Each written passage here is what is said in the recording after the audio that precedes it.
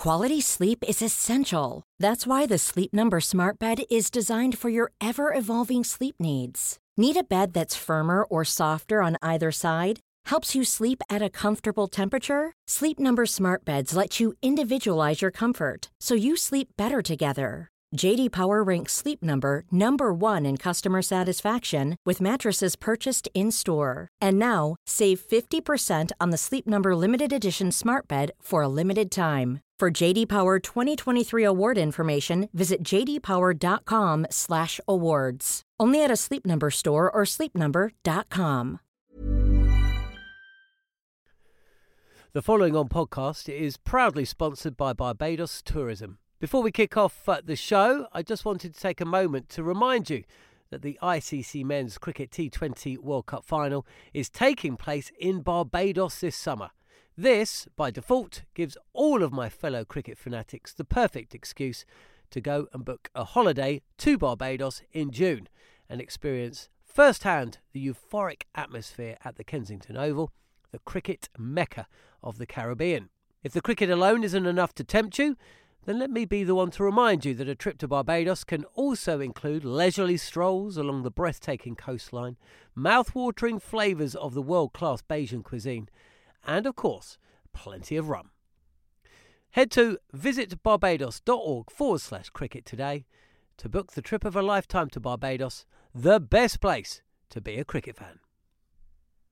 Online and on DAB Digital Radio. Darren Goff's Cricket Week on Talk Sport 2. Hello and welcome to Darren Goff's Cricket Week on TalkSport 2. I'm John Norman, and alongside me this week, Gareth Batty. The question we are asking, is this the start of an Indian summer? That'll do nicely to finish it. You can keep the ball in the crowd, we don't want it back. Fabulous game of hitting high class from both teams. England beaten 2-1. We will talk about where it went wrong for Owen Morgan's men and where it went well for Virat Kohli's. Meanwhile in England though, the domestic T20 is being played out in front of bumper crowds and under sunny skies.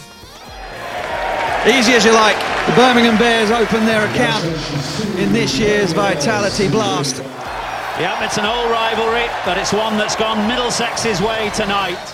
And we will talk with Middlesex's Nick Gubbins about their start to the campaign. Also casting our eye over the former Surrey man who might end up captaining Australia, chat county cricket and look ahead to the ODI series between England and India this week. You're listening to Darren Goff's Cricket Week on TalkSport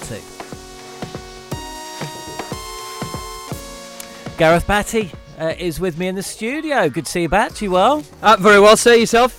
Well, I was a little bit dismayed to see you walk in this morning. Not because you're here and Goffy's off in Russia, but more because you're also flexing the kind of khaki chino flip-flop T-shirt look. And, you know, you're a professional sportsman and I'm flexing the same kind of outfit, but I am a journalist. And, well, I'm not sure I really come away from the comparison particularly kindly. So I'm going to have to rethink my wardrobe next time you're in. Not sure about that.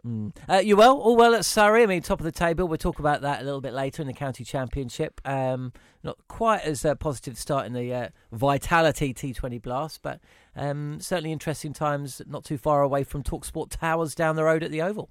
Yeah, I mean, look, 2 losses in the first 2 games is not ideal. Of course it isn't, but there have been some really good positives for us. That we don't have Jason, we don't have the 2 Currans, we don't have Fincher. There are a lot of players that are sort of massive pillars within our team that are not around. And in both of our first games, we were in positions to win them, and that's all you can ask for really as professionals. We've just got to find a way to get over the line, which is the bit at the minute that we've been training this morning and we'll be training every day this week to make sure we get right. We'll talk a bit about that. We'll talk about T20 cricket in general. Middlesex's Nick Gubbins is going to join us on the show. But first off, I suppose it's about England, it's about India. I mean, those scenes, what a country we live in, by the way, that can have 24 million people watching the football on an evening or listening to it as England try and make it to the final of the World Cup. You've got queues forming in a leafier suburb of South London from 5 a.m. to watch the tennis. And you've still got full houses up and down the country and in Wales for T20 cricket. I mean, I can't think of a nation that can boast a population that just comes out to watch sport, different sports in the varying guises that we've got in this country. It's absolutely brilliant. I think it's amazing for sport in general and for kids, getting kids out there and getting them playing all sports. It's not about playing one sport, it's about playing all sports, because hopefully when they get to an age that they'll pick, all the motor skills of different sports rub off. You'll be a better sports person, whichever sports you pick. And I think that's a brilliant thing. Seeing kids everywhere, loving the football, loving the cricket, the tennis. I think it's amazing. The first time I've ever been to Lord's, and it's not been all sort of shirt and tie and the straw hats and a little bit dowdy, it's coming home playing on the tannoys at Lord's during the 2020 game. That was it for me. I was like, this is what 2020 cricket, but this is what sport's all about. It's not just about, I'm just a football supporter and nothing else, or I'm just a cricket supporter. Everything's rubbing in and merging into each other, which I think is a brilliant thing for any young person out there. I think it's great. It's a great time for the country. I think it's brilliant. I think you're right. I mean, here at Talk Sports, we're known as a football station at times, and quite rightly so. We mirror the nation's favourite sport. But, if you cast your eye around the production floor here at Talk Sport and if you ask the question, who likes football, pretty much every single person would put their hands up. But if you were to ask us the follow-up question, who here only likes football, doesn't follow any other sport, I don't think anybody would stick their hand up, because there's county cricket lovers, there's snooker fans, there's rugby enthusiasts, all of them. So, yeah, it's a brilliant time, and certainly the weather helps. Okay, well, let's look at the T20 series, okay? England swatting aside Australia, 5-0 in the ODIs, and in the one-off T20.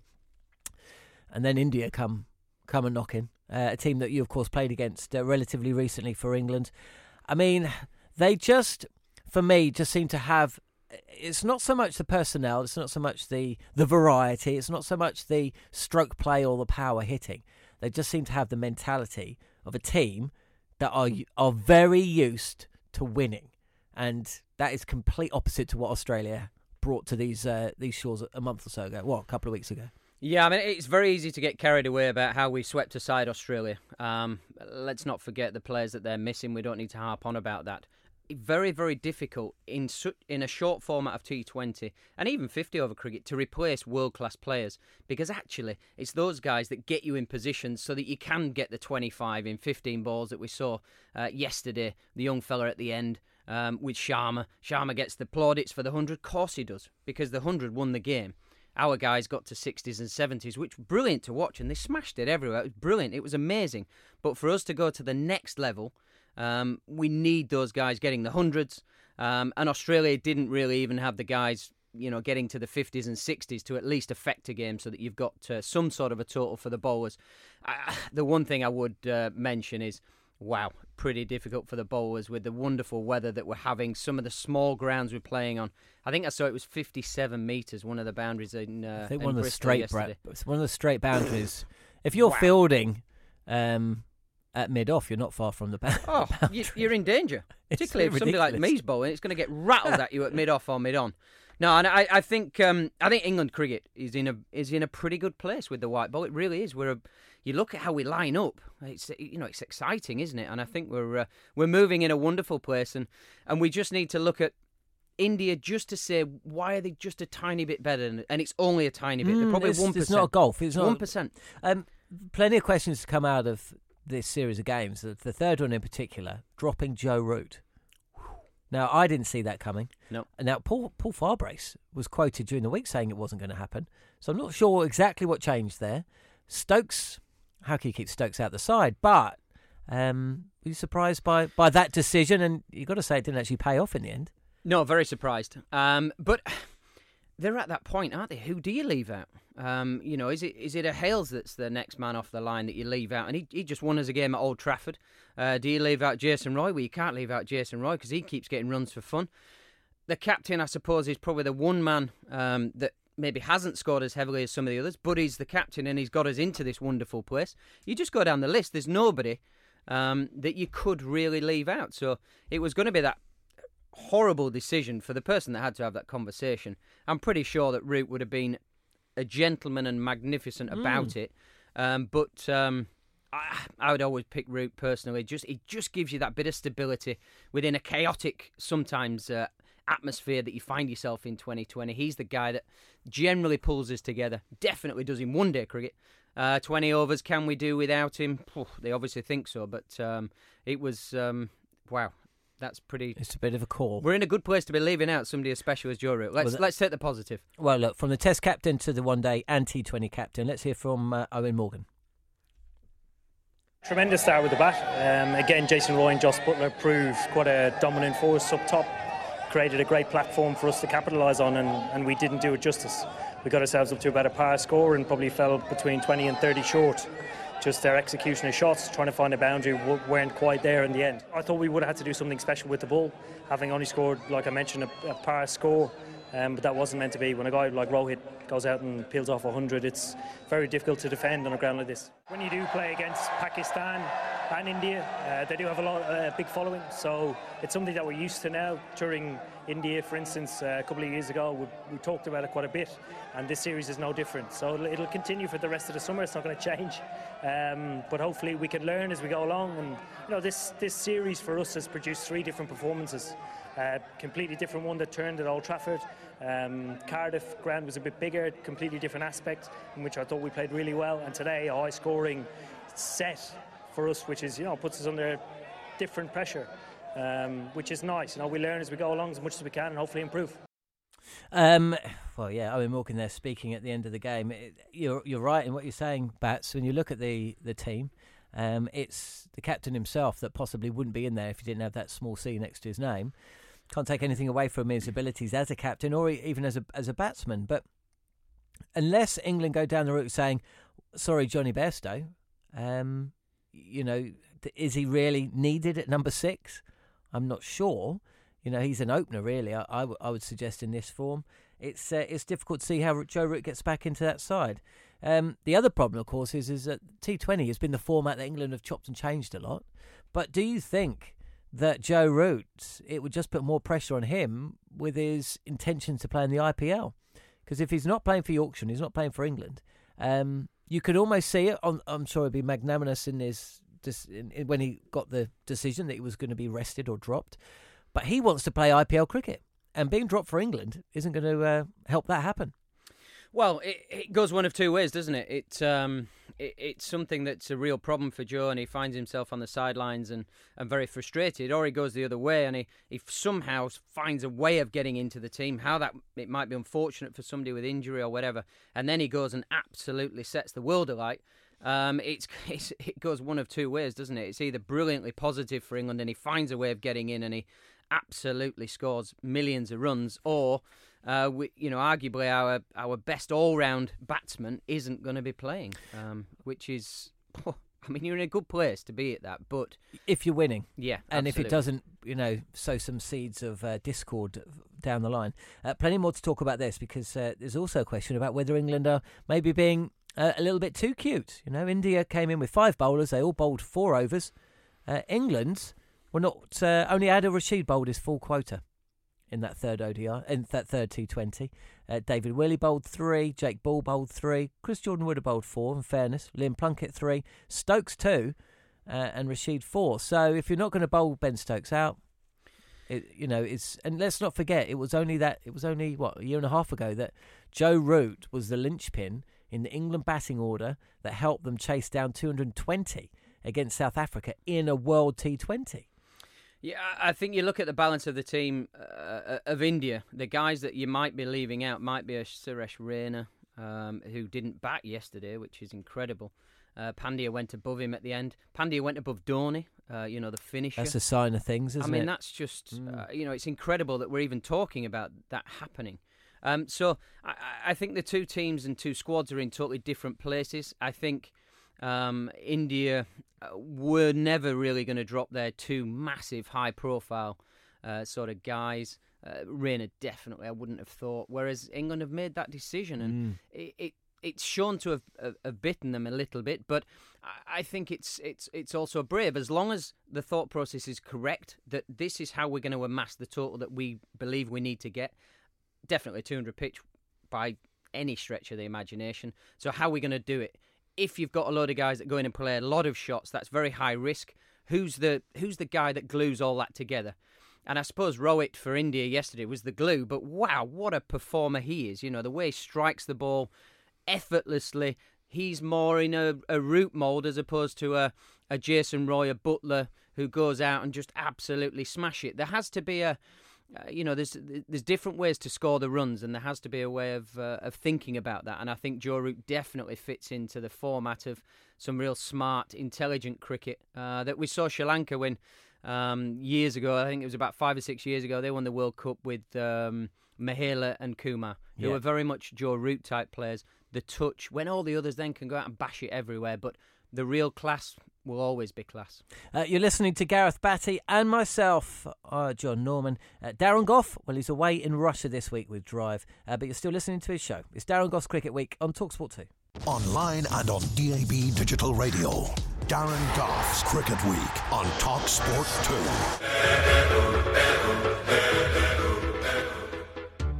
Oh, that'll be 6. It's flat, it's into the crowd, end of the 4th over, 43 without loss. There is a man out there, but he's just fetching it from the stand. 4-4-6. Again, outside off. Again, 6. 50 for Roy and just 23 deliveries. Up in the air, Kohli comes in. I don't think he's going to get much advice on that. That is a dolly, and Stokes has gone.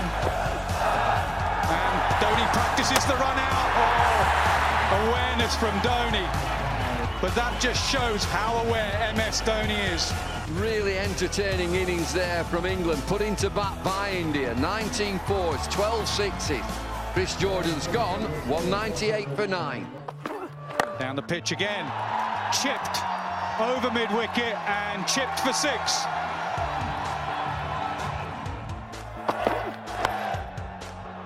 Oh, has that been caught? It has.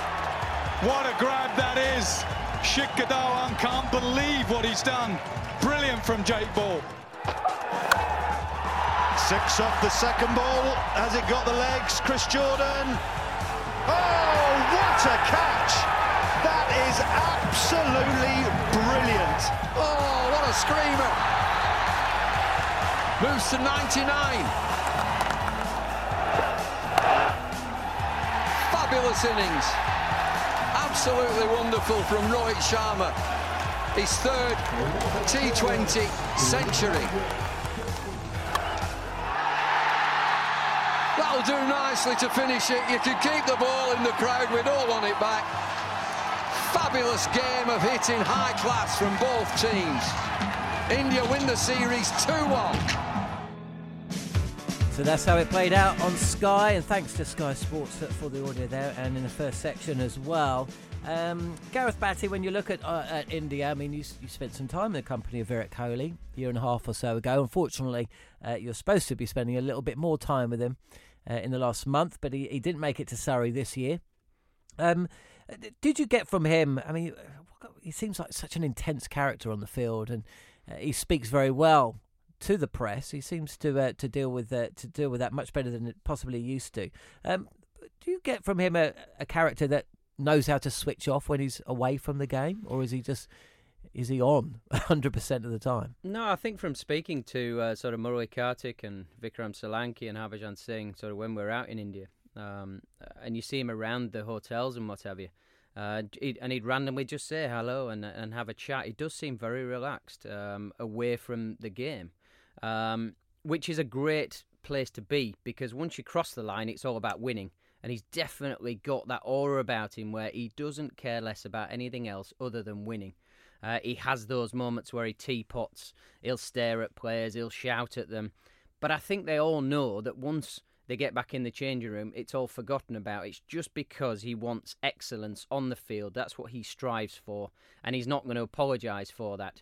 In the changing room, I'm sure he will be one of those guys that's going around everybody and arm round I've got your back on this. And you can see they've got a very settled squad. There's not a lot of change in there. There's a couple of young fellas who've been added in, and he showed some real faith in them by playing them at Bristol the other day. And leaving out Yadav, I mean, that's an amazing thing from the young man getting a 5 for only a game ago. So I think, and from what people are saying around the change room, around the group, he's quite sort of approachable. He's pretty chilled about things.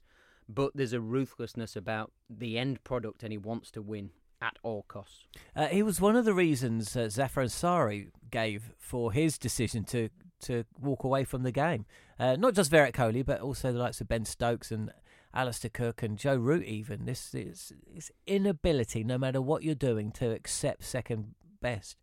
Living every single ball. That's what Virat Kohli said he wanted to do. Yep. That's all right, and if you're doing 120 balls, and or twice a game, twice in a day. But can you maintain that? I mean, is that even possible? Is there no risk of real burnout, especially when you consider, India play even more cricket than England do? Oh, they're obvious that there's huge risk of burnout. You see it with some of the tennis players. They're amazing for 3-4 years. They win everything going, and then all of a sudden they drop off a cliff. There's injuries, and you don't see them for a little while, and then it takes a while to build yourself back up. That's just basically the top end of professional sport, which I will never ever understand as a player. I've been around people that are at that level, and there is an intensity about them. There is a drive. There is a bigger drive than I feel like I've got a drive, but compared to them, it's so second even to none. in. I mean, you've shared a dressing room. You mentioned with players like this. I mean, you've sat in a dressing room with KP and Ricky Ponting in recent years. But do you kind of look at them out one side of your eye, and there is from the moment they walk in to the moment they leave, you just know there's something slightly different about them. There is to an extent. They've obviously got a God-given talent. Let's make no bones about that. It's not just mentality, of course, but it's coupled. It seems to me that at the very highest level, it's the drive and the mentality is coupled with talent as well, of course. Absolutely, and I think it's evolved over my period of playing. When I was younger, I'd see these guys and I'd be like, "Oh, that's brilliant! What a talent!" and blah blah blah. Never really take in what they actually did, but KP, love him or hate him, you watch him train. He was always the first one there. He always hit more balls than anybody else. He always trained harder than anybody else. And it was just because he wanted to be the best at the end of the game. He wanted to be the man of the match. He wanted to be the man that people were talking about. Kohli, exactly the same. Ponting, slightly different. Ponting, just an absolute cricket badger. Studies the game, loves the game, understands it.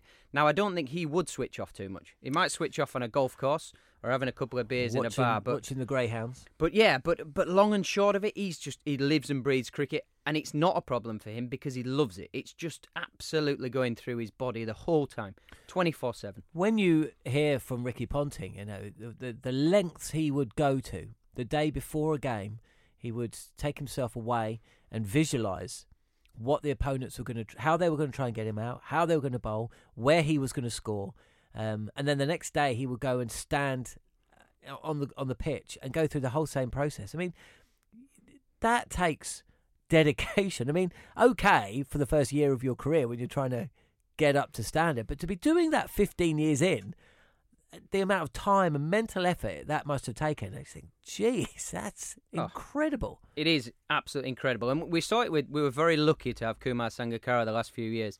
There were certain games in his first 18 months where he turned up and you were like, he's guaranteed 100 today. Just really? Absolutely. Yeah, you just knew? Right in a book, he's getting 100. There was just something different.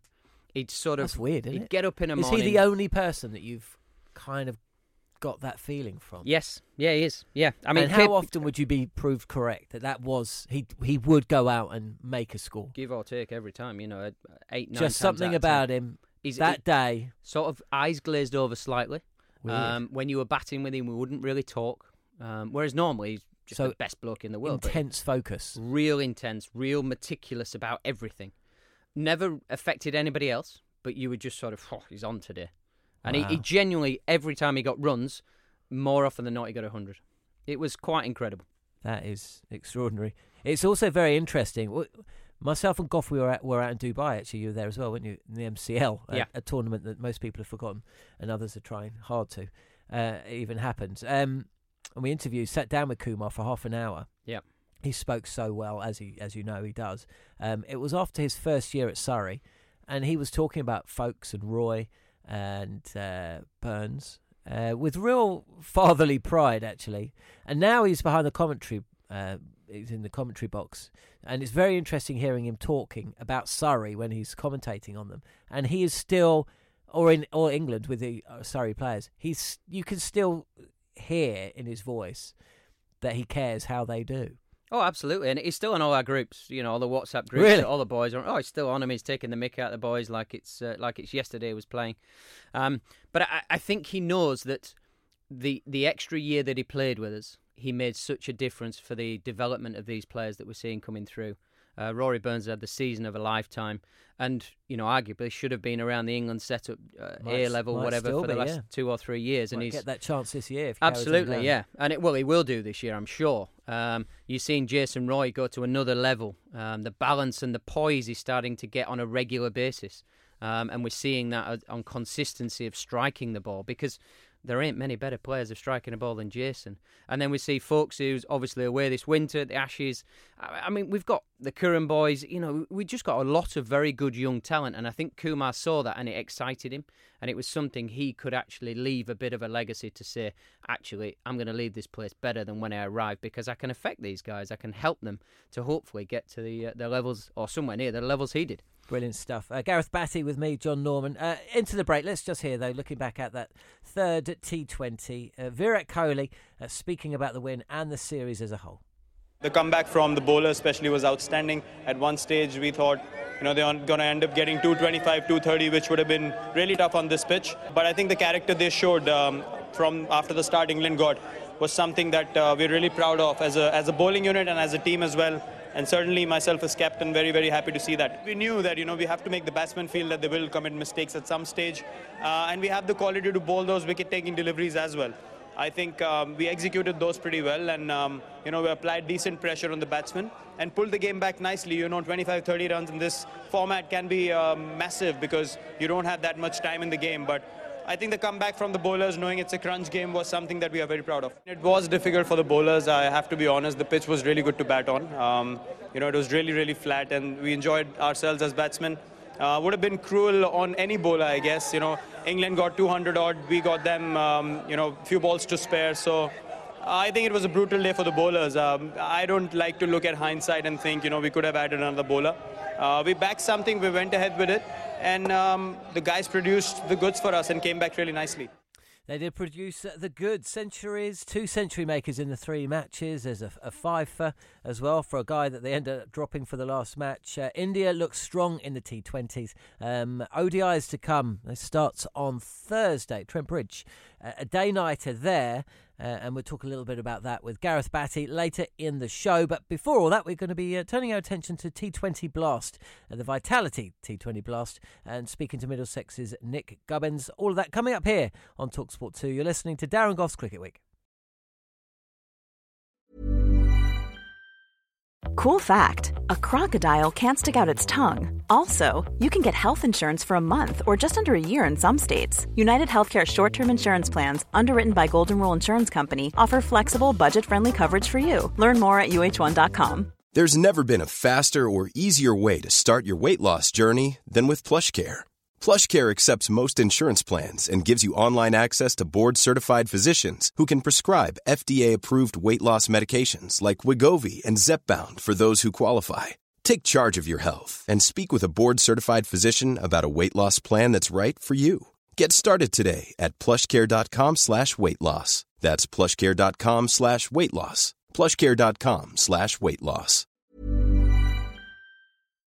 The following on podcast is proudly sponsored by Barbados Tourism. If your passion for travel is on par with your passion for cricket, then I have some excellent news. The ICC Men's Cricket T20 World Cup Final is being hosted in Barbados this June, which makes it the perfect destination for your summer holidays this year. To make the most of your trip, you can also experience 8 matches from the series in Barbados, including England against Scotland and England against Australia. In under a month's time, you could be spending your days exploring the vibrant streets of Bridgetown, drinking rum in the sunshine and experiencing exotic Bajan delicacies in the culinary capital of the Caribbean, there truly is something for everyone. There's no need to wait a second longer.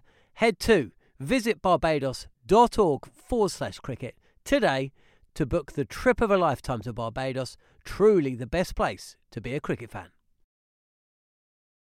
Online and on DAB Digital Radio. Darren Goff's Cricket Week on Talk Sport 2.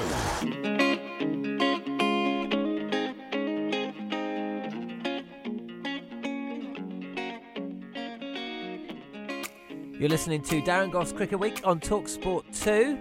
A funky bed, I think, is what our producer Sam described this music as. Look at that. He's 21. 21, Sam? 24? 22. Yeah, when you stick 4 fingers up in the air, mate, that usually means...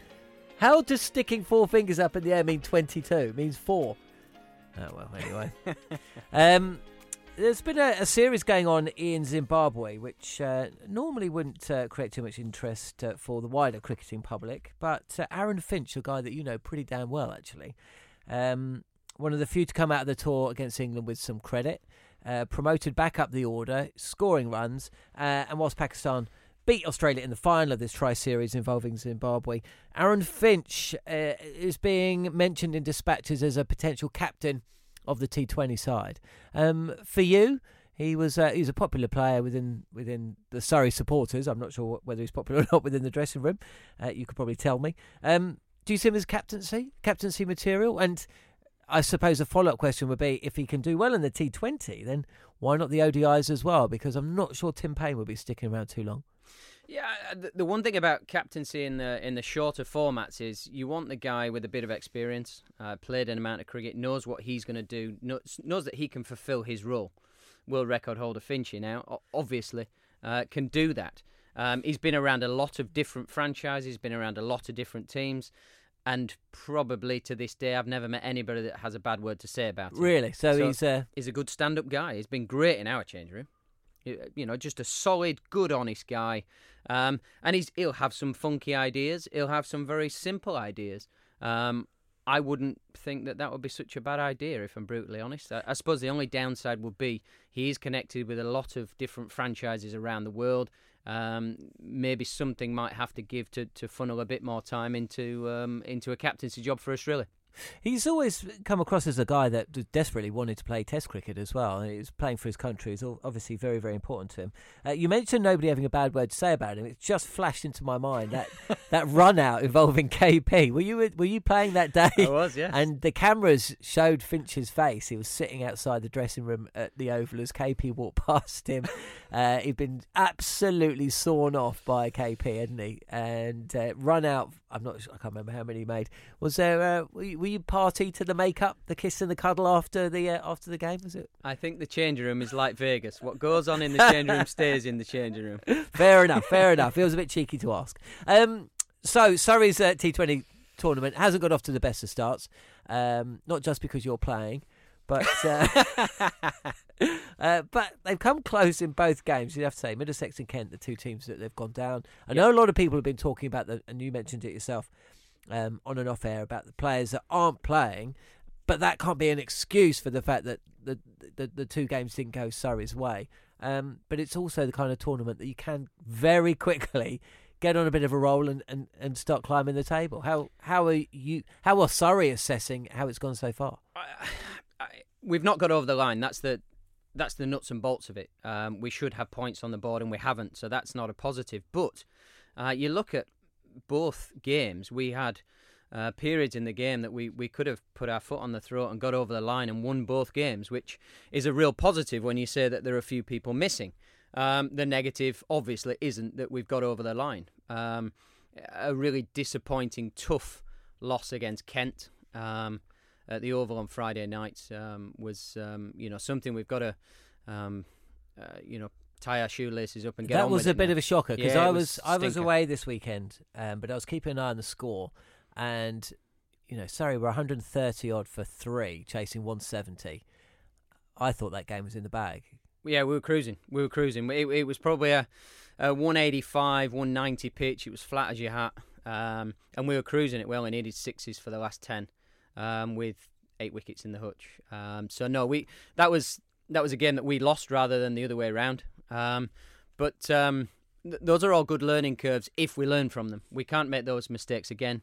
We're certainly in a better position as a squad for 2020 than I thought we would be. There's been some players who've put their hand at Folksy and Burnsy playing up at the top, have played beautifully, striking at 200, both of them, which is a great thing for us because we've got very good top order players to come back in Roy and Finch and maybe a couple of others that might want to go up the order.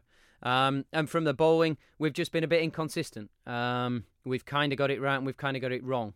But I think that is nature of the beast of 2020 cricket. The weather's amazing. Scores have been relatively good throughout the country.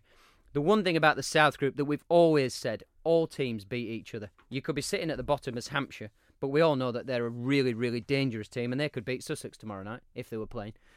You've got to just get on your mettle. You've got to start getting some sort of momentum. So that's our challenge.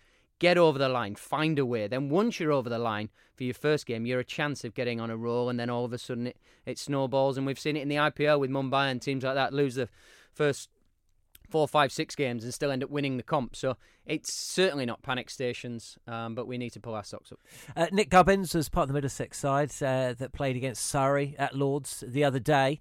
Came out on the winning side. Nick joins us now. Thanks for joining us on Darren Goss Cricket Week, Nick. Been a bit of a strange start for your boys as well. We're just talking with Gareth here about Surrey losing their first 2 games. Middlesex started off well, but have lost a couple as well. It must be a very easy tournament to go one way or the other, I suppose, in terms of the form mistakes.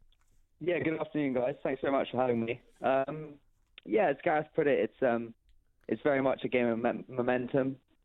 And kind of one guy can swing it either way in any kind of game. It just takes one person to come off the bat or one bowler to have a day out with the ball, and it really does kind of flip the game on its head. So we found that at Chelmsford the other night, and also against Gloucestershire. We just didn't quite get our momentum going. And yeah, as Gareth said, if you get one win away, then it kind of snowballs from there. And we're really looking forward to kind of putting on a stretch of matches, really.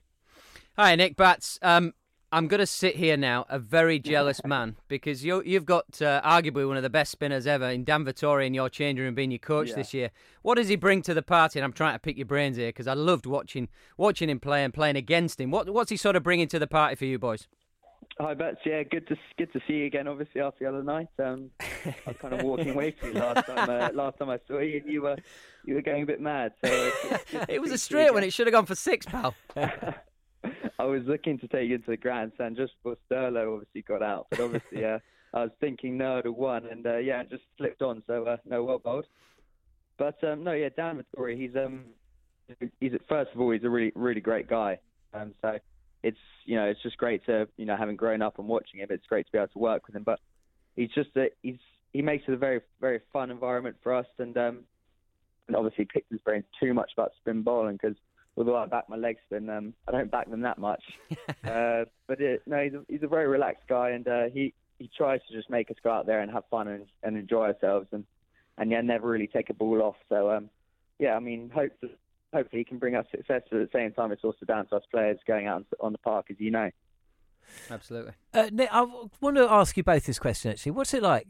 Sometimes as a Surrey fan, I sit in the crowd, well, not so much over the last couple of years because I'm usually working, but I sometimes sit in the crowd at these T20 games. And at times, if I'm being totally honest, say Surrey are playing Middlesex at the Oval or at Lords, for instance, and Bats takes a wicket, not necessarily yours, but I'll jump in the air and I'll be, really happy and punch the sky. And at times I look round and I'll sometimes think that there's a lot of people in the crowd, but they aren't all necessarily watching the cricket. Do either of you two get that kind of feeling? Is it something that you think will change in time because suddenly you've got 20,000 people in the ground that weren't necessarily there 10 years ago? But do you ever get the feeling that it's almost a social occasion first and watching cricket second? Do you want to go, Nick, or do you want me to? Yeah, no, I'll definitely.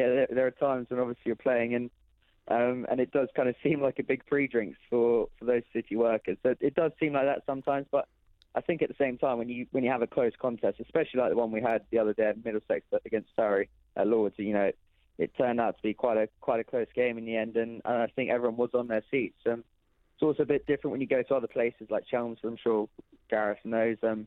They are watching the cricket and they're right on your case when you're on the boundary. So you get a few strange things thrown at you then. But yeah, I think it depends on the quality of the game. If it's drab T20, which isn't really kind of a contest, then it can be a bit of a pre-drink. So when a game of cricket's good, like it was the other night, I think everyone's kind of enthralled with it. Yeah, I think I agree with Nick to an extent there. I think it's slightly different north of the river because they've all got shirt and tie on and they're a little bit snuffy about it. Whereas down south, we've all got pint pots on our heads and shouting and just living the dream, as it were, that evening. But it's something that certainly at the Oval, at Kia Oval, we've tried to sort of get a bit more sort of Surreyification, shall we call it. So the flags are handed out and trying to, particularly the younger fans, who are probably there for Surrey anyway, trying to get their parents and that sort of thing a bit more into the Surrey sort of vibe. And like Nick said, you're always going to have your city boys who are having a few drinks, and it's just nice to be a prelude to their night out sometimes. Oh, absolutely. Yeah. Returning to the cricket, I suppose, Nick. Big season for you, not just with Middlesex, but of course England aspirations as well.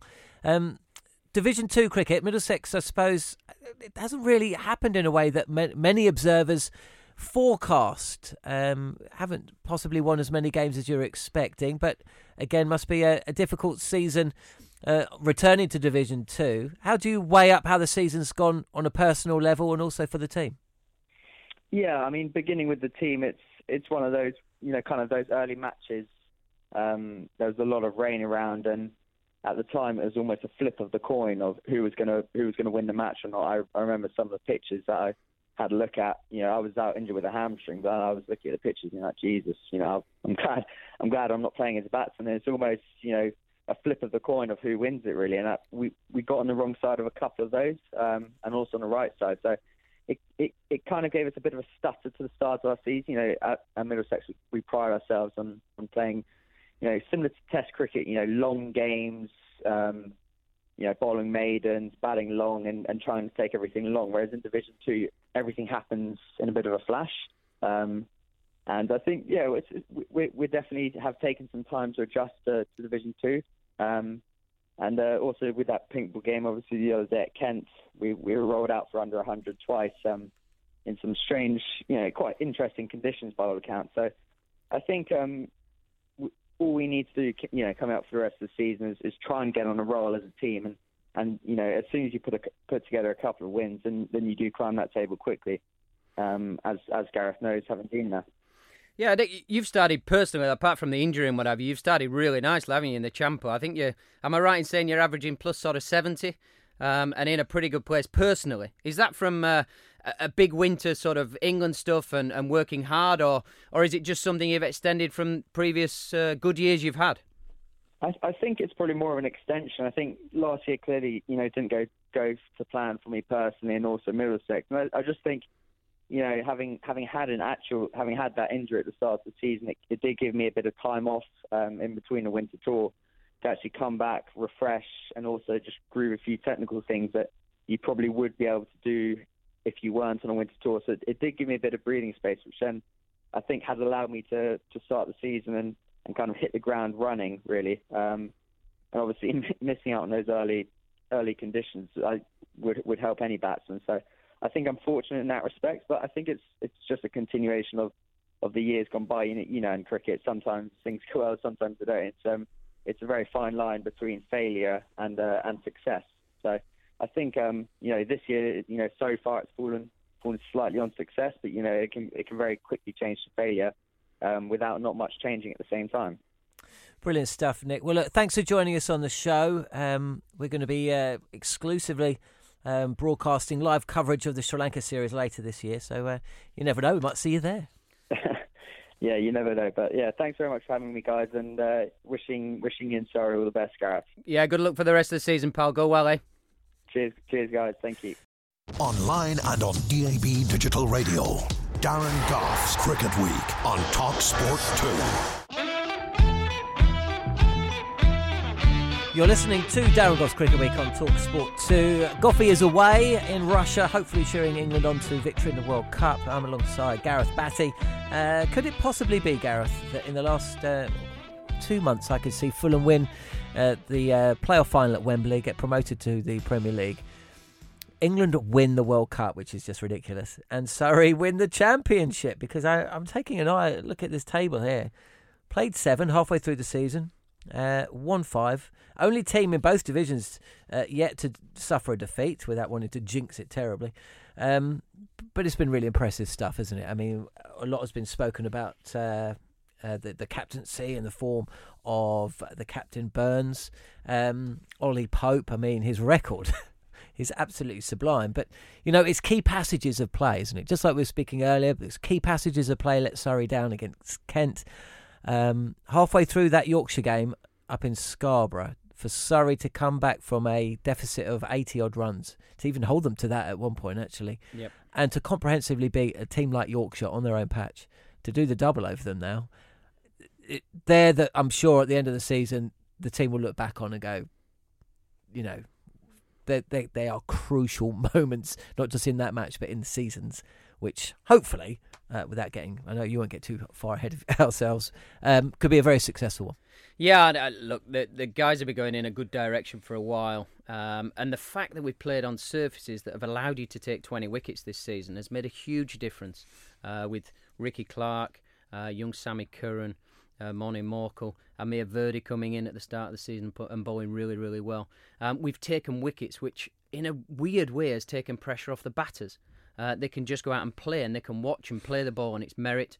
And our top 3 sort of run scorers in Burns, Pope and Foakes have been quite magnificent. Their numbers on some of the surfaces that we played on are through the roof. It's brilliant, and oppositions haven't been able to live with us. So it's kind of that ability to take 20 wickets, which means we can win games, rather than previous years have been a lot of draws and not losing particularly, but not winning particularly. You get on that roll, like we were talking about 2020 cricket, and you can see some young fellas are putting out some great performances. I think the club has been in a good place for a little while, but I certainly think Rory taking over the captaincy has been a brilliant thing. It's a new energy, it's a new burst of life. It's been great for him on a personal level. I didn't think he could take his batting much further than it was previously, because I think he's been magnificent for 2 or 3 years, but he has done. And he's transferring that into white ball cricket now, which would have been something that people questioned.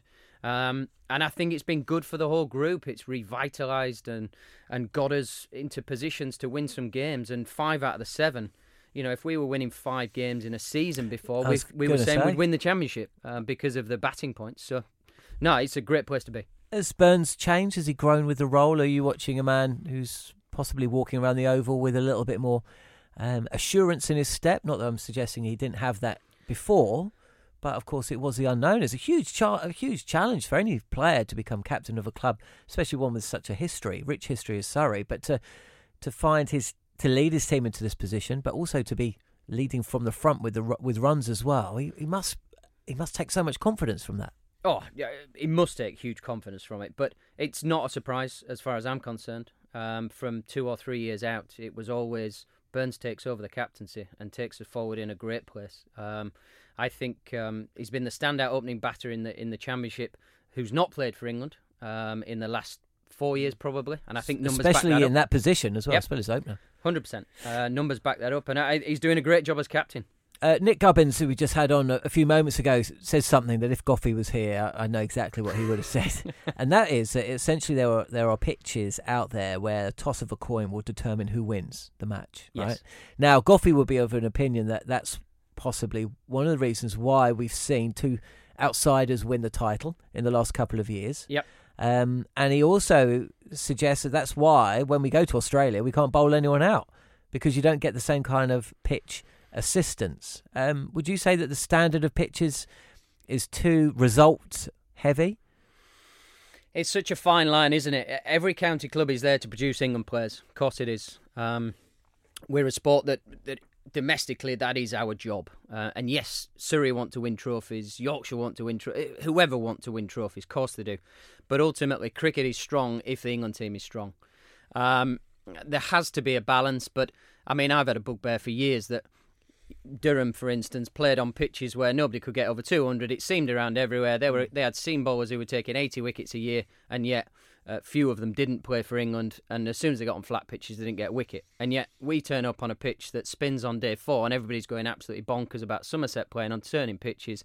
Well, the ball's only going half a foot, but the ball was seaming half a foot at Durham. So I just think it's all wrong and in the wrong order. We go to the subcontinent, everybody complains we can't play the turning ball. Well, as soon as the ball goes off the straight for the spinners, everybody's up in arms saying, well, that's rubbish, it shouldn't happen. And I suppose to the other extreme, for the bigger lads, the fast bowlers, could we play on some quicker pitches, which is difficult to get, one, because of our climate, 2, and every single groundsman out there will be absolutely going mad if they're listening to this. The ring drains that we've put in around our squares are killing the surfaces that we play on, so we have to leave grass on it for the surface not to die. Sounds like another hour of show, to be honest. There's a lot of topics there. Gareth, so much. So enjoy the last hour. Thanks so much for stepping in. Always an absolute pleasure. And we'll be seeing you over the summer and throughout, of course. For those of you listening on TalkSport 2, you're in luck. An interview with Hassan Khan about to come on the show in the next hour, the second hour of Darren Gough's Cricket Week. Hassan is such an interesting character. I actually met him, Gareth, at a Diners Club lunch at the Oval. Wow. He was on the guest speakers. A brilliant guy. So that's coming up. If you're listening to the podcast, well, you'll just have to try and find that interview online somewhere. But thanks for listening. Goughy might be back next week. We're not quite sure. It depends on flights from Russia, I suppose. But you're listening to TalkSport 2. As I say, Hassan Khan coming up on TalkSport 2. But if you listen to the podcast, thanks for listening. It's Darren Gough's Cricket Week, and it's on TalkSport 2. The following on podcast is proudly sponsored by Barbados Tourism, and this is your gentle reminder that Barbados is the best place to be a cricket fan. With 8 matches from the ICC Men's T20 Cricket World Cup Series taking place in Barbados this summer, including the final, you can experience the summer of a lifetime by booking today. Aside from immersing in world-class cricket in the sunshine, Barbados is the dream destination for all travel enthusiasts.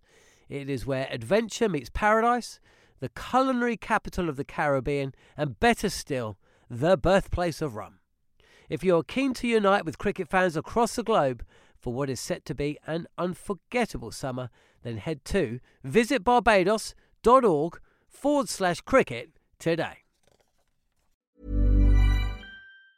Planning for your next trip? Elevate your travel style with Quince. Quince has all the jet-setting essentials you'll want for your next getaway, like European linen, premium luggage options, buttery soft Italian leather bags, and so much more. And it's all priced at 50 to 80% less than similar brands. Plus, Quince only works with factories that use safe and ethical manufacturing practices. Pack your bags with high-quality essentials you'll be wearing for vacations to come with Quince. Go to quince.com/trip for free shipping and 365-day returns.